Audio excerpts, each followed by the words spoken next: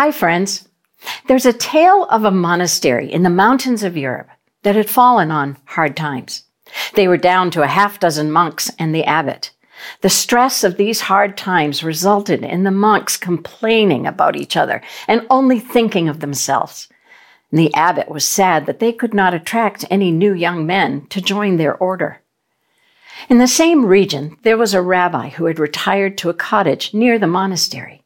Old friends from seminary, the abbot decided to seek advice and counsel from the rabbi.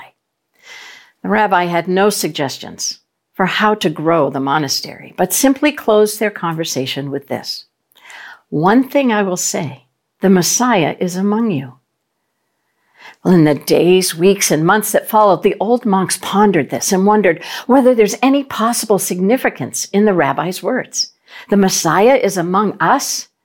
Could he possibly have meant one of the monks here at the monastery? And if that's the case, which one?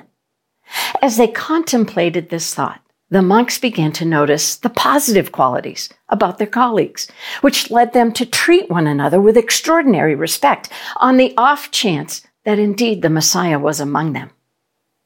Well, when spring came and the townspeople began to climb the mountain to picnic near the monastery, they began to notice a difference in the atmosphere. There was a winsome quality about the way the monks treated one another and how they welcomed those who came to visit. Soon the crowds grew and young men began to inquire about joining the order. This brought even more life and energy to the old monastery, and it gradually became a thriving witness to the love and grace of God, resulting in a positive impact on the surrounding towns and villages. The rabbi had been correct. The Messiah was among them. Jesus said, "By this the world will know you are my disciples, if you love one another." About 30 years after Jesus' resurrection and ascension back to heaven, as the church was growing by the power of the Holy Spirit, a young man named Saul, who was very religious, who called himself a Hebrew of Hebrews, had an encounter with the living Christ while he was traveling on the road to Damascus. His life was forever transformed as he accepted the truth about who Jesus is and followed his call to become a missionary to the Gentile world, establishing and strengthening the young churches. He even changed his name to the Greek version of Saul, Paul. So today, as we continue in our series about the risk of a with others life, we're going to take a look at one of the letters of encouragement Paul wrote to a church in the city of Philippi. Paul was in prison awaiting trial and was intent on communicating to the Christians in Philippi the importance of shifting from a self-centered life to an others-centered life. One commentator pointed out that instead of just giving superficial advice to get over their differences with one another, Paul points them first and foremost to remember what it is they have received from their acceptance of the gospel and their faith in the Father, the Son, and the Holy Spirit. Paul holds up a high vision of the why. Let's look at Philippians chapter 2, beginning at verse 1. "Therefore, if you have any encouragement from being united with Christ, if any comfort from his love, if any common sharing in the Spirit, if any tenderness and compassion, then make my joy complete by being like-minded, having the same love, being one in spirit and of one mind." Notice there are 4 points to Paul's appeal to the Philippians. See if you can answer yes to any of these. If you have encouragement from being united with Christ. I experience encouragement every other Wednesday evening when my life group meets. As fellow believers in Christ, we listen to, learn from, and encourage one another in our conversations together and our prayers for one another. Not to mention the group texts that go out at random times for prayer or celebration. So when have you been encouraged from being united in Christ with other followers of Jesus? Second, if you have any comfort from his love. Well, there have been multiple times in my life when I've received comfort from the love of God. Perhaps most poignantly when my dad in 1997 and my mom in 2004 went home to be with the Lord? When have you felt comfort from God's love? Third, if you have a common sharing in the Spirit.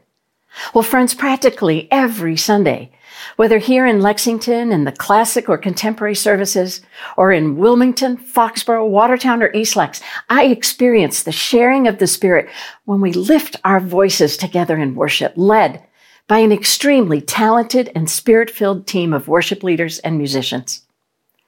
How would you describe a time of common sharing in the Spirit?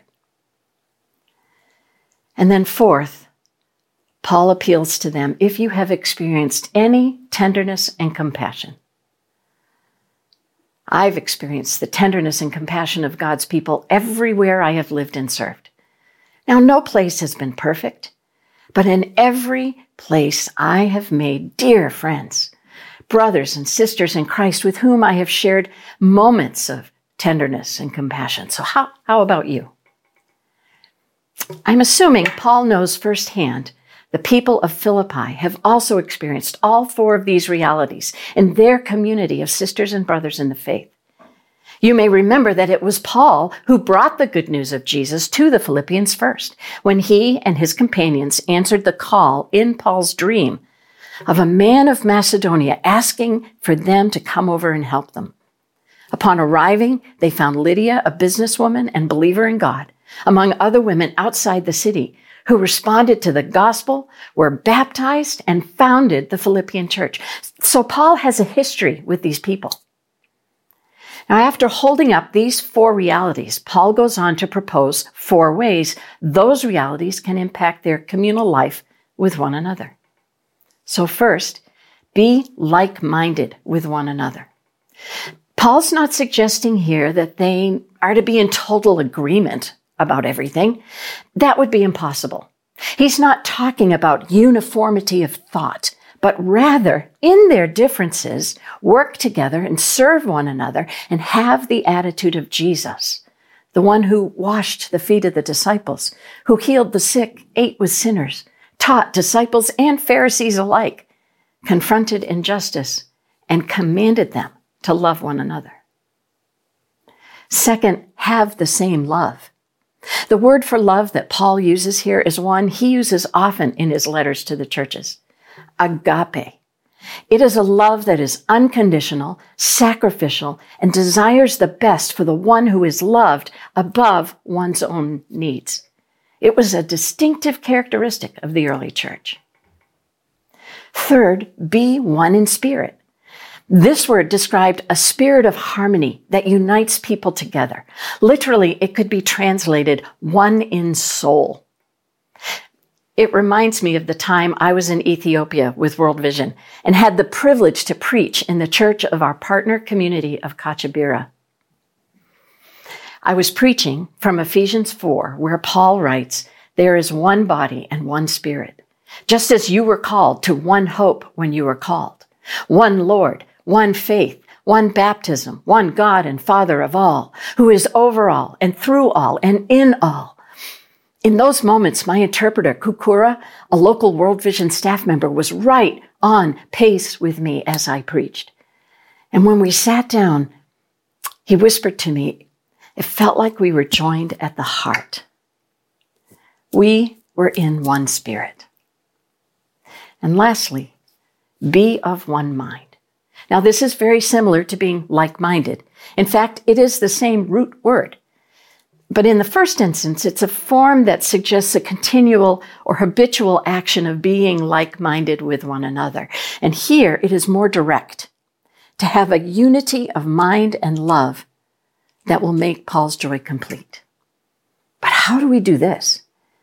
Well, verses 3 and 4 are the focal point of how to live this with others' life. So let's return to the text. Do nothing out of selfish ambition or vain conceit. Rather, in humility, value others above yourselves, not looking to your own interests, but each of you to the interests of others. Selfish ambition can be the downfall of a church. It eats away at harmony and fellowship when people insist on their own way of doing things. Some years ago, I heard of a church that was in a critical moment in its life. They had called a young, enthusiastic senior pastor who saw great potential and future for this historic downtown church. But in many ways, the members dug in their heels, resisted his ideas, refused to change, and hung on to their own selfish ambitions of how they thought their church should look and act. Within 3 years, this young pastor left and went to serve another church. My fear was that this church would become a beautiful, well-preserved museum for the downtown community, where organizations would come and hold their luncheons and banquets, but there would be no faith parents to nurture the children and youth, no missional life flowing out the doors into the community and around the world, and that the hallways would be stilled without sounds of the laughter of children, lively conversations with teens and adults, whispered prayers of healing in the chapel. Well, thanks be to God, my fears were not realized. Now, when I returned to New England 8 years ago, I was struck by how many once vital and life-giving churches were barely hanging on, closed, or even turned into condos. And so I was so excited to come and be a part of the ministry here at Grace Chapel, a community of faith that was still vibrantly holding up the light of the gospel of Jesus Christ in a darkening Northeast. And I am even more excited today for this season in our life together. Friends, we have weathered a storm the likes of which we could never have anticipated. But God has been faithful. Our digital ministry grew by leaps and bounds through the pandemic and is now a new front door where people are finding us and discovering life with God. Visitors are coming every week to one or more of our campuses. Our children's ministry is growing again, opening up more opportunities for people to explore serving in Kidstown. Our student ministry team has taken close to 200 middle and high schoolers away on retreat this very weekend, squeezing in as many as possible off the waiting list. Our worship leaders are some of the most collaborative and mutually affirming leaders of worship I have ever had the joy to serve with. The music they bring us week in and week out is inspiring, and the investment of our many volunteer musicians is second to none, in my opinion. We are now regularly receiving new members, and men, women, and young people are continuing to inquire about baptism. These are all signs of new life and evidence that the Holy Spirit is at work in our midst, for which I give all praise to God. But all of that could change if we give in to our own individual selfish ambitions of how we think our church should be. Gordon Fee was a professor of New Testament when I was at Gordon Conwell. In his commentary on Philippians, he writes this: "The expressions of human fallenness that altogether militate against unity within the household of faith are selfish ambition and vain conceit. God's people must learn to live as Christ, caring for the needs of others as a first priority." He calls selfish ambition and vain conceit a mindset that is the exact opposite of Christ's. He says they militate against unity within the household of faith. But there is something we can do to combat that from happening here. And the antidote is humility. Paul tells us to value others in humility. Humility is a word our society might equate with weakness, and it certainly had that meaning in the ancient world. Throughout the Greco-Roman era, humility was seen as a shortcoming, not a virtue, until Jesus. The biblical understanding of humility is a right attitude toward self and God. A person who is humble does not think too highly nor too lowly of her or himself. Paul is encouraging us to look realistically at ourselves, not puffed up, not put down, but to come from a healthy self-awareness and then to elevate others up, to serve and not just serve, but outdo one another in serving, to look not only to our own interests, but to look, to value, to honor the interests of others. essentially to move from a self-centered life to an others-centered life.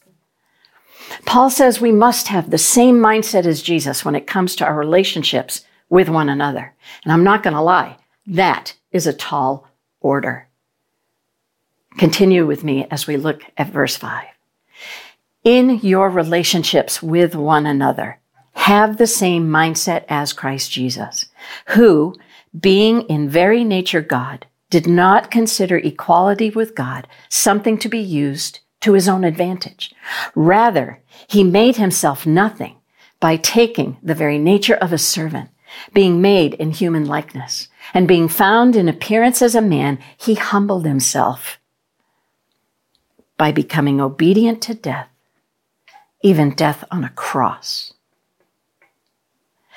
Jesus, fully God, refuses to use that which he had to his own advantage.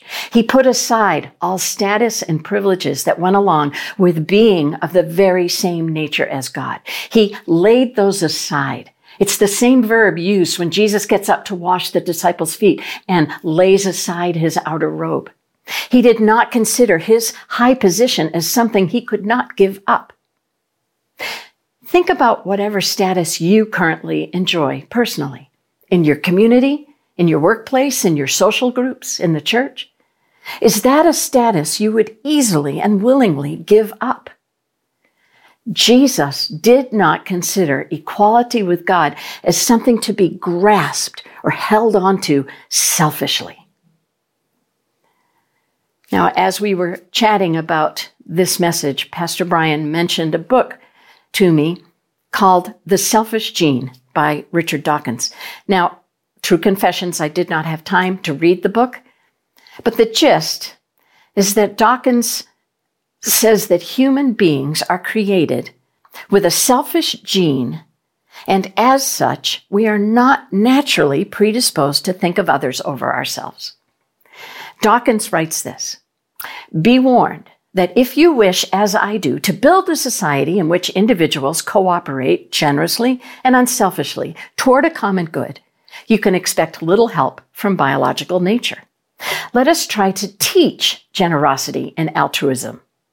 Now, he defines altruism as to increase another's welfare at the expense of one's own. Because we are born selfish, let us understand what our own selfish genes are up to, because we may then at least have the chance to upset their designs, something that no other species has ever aspired to do. Now, at the risk of oversimplifying, he is right. We are not predisposed to think of others first. But I do not know if it is a selfish gene or whether it's just plain sin. The evil one whispered a lie into the ear of the woman in the garden. Did God really say you must not eat from any tree in the garden? The seed of doubt was sown. The temptation to take what she saw was pleasing to the eye and overrode her desire to obey God. She believed the lie, and the rest is history. But even then, God had a plan. Jesus, fully God, laid aside his glory. He submitted himself to the humiliation and limitations of becoming a tiny human, a helpless baby, dependent upon others. When he got tired, he rested. When he got stressed from the many demands placed on him, he went off alone to pray. He drew boundaries around his time. He knew when it was time to act and when to walk away. He knew he shouldn't try to fix everything. He prayed for his friends. He prayed for his enemies. He submitted his life to the will of his Father. He drank the cup. And there was no other way for you or for me to be reconciled to our Heavenly Father except Jesus finishing what he started. And thanks be to God, the cross was not the end of the journey, for he rose from the grave and ascended back into heaven, restored to glory at the right hand of the Father. But the journey had left its marks. He bears the scars of the price he paid to secure our salvation. Scars that speak of the selfish things we have done, the hurtful words we have said, unkind emails we have sent. Scars that also speak of works of kindness we never got around to doing. Words of support and witness we were afraid to speak. Differences with others we've allowed to go unresolved. Moving from a self-centered life to an others-centered life is not easy. And it involves 4 key attitudes on our part.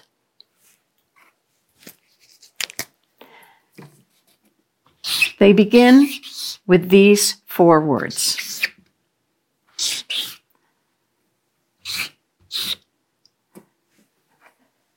When we enter into a relationship with someone, we need to take a risk. When we take a risk, it involves making a commitment.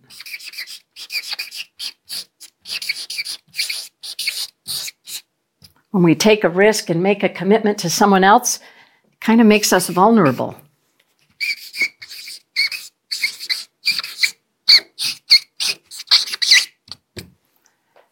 And if we're taking a risk and making a commitment and becoming vulnerable, that must mean that we are trusting in some way.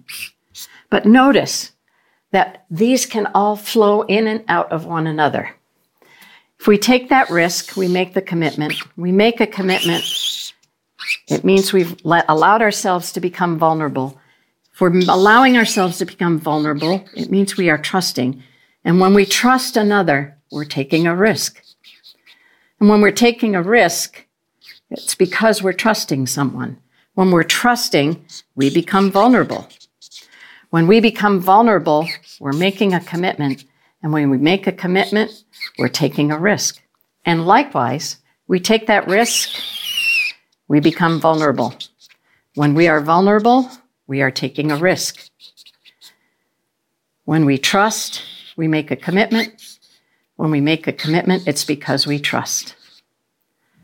This is how we move from a self-centered life to an others-centered life. Notice that the cross is right at the very center. So when Jesus is at the center of our lives, we are able to shift from that self-centered life to an others-centered life. Our joy will not be complete until we accept what he has done on our behalf, right here in the center of relationships.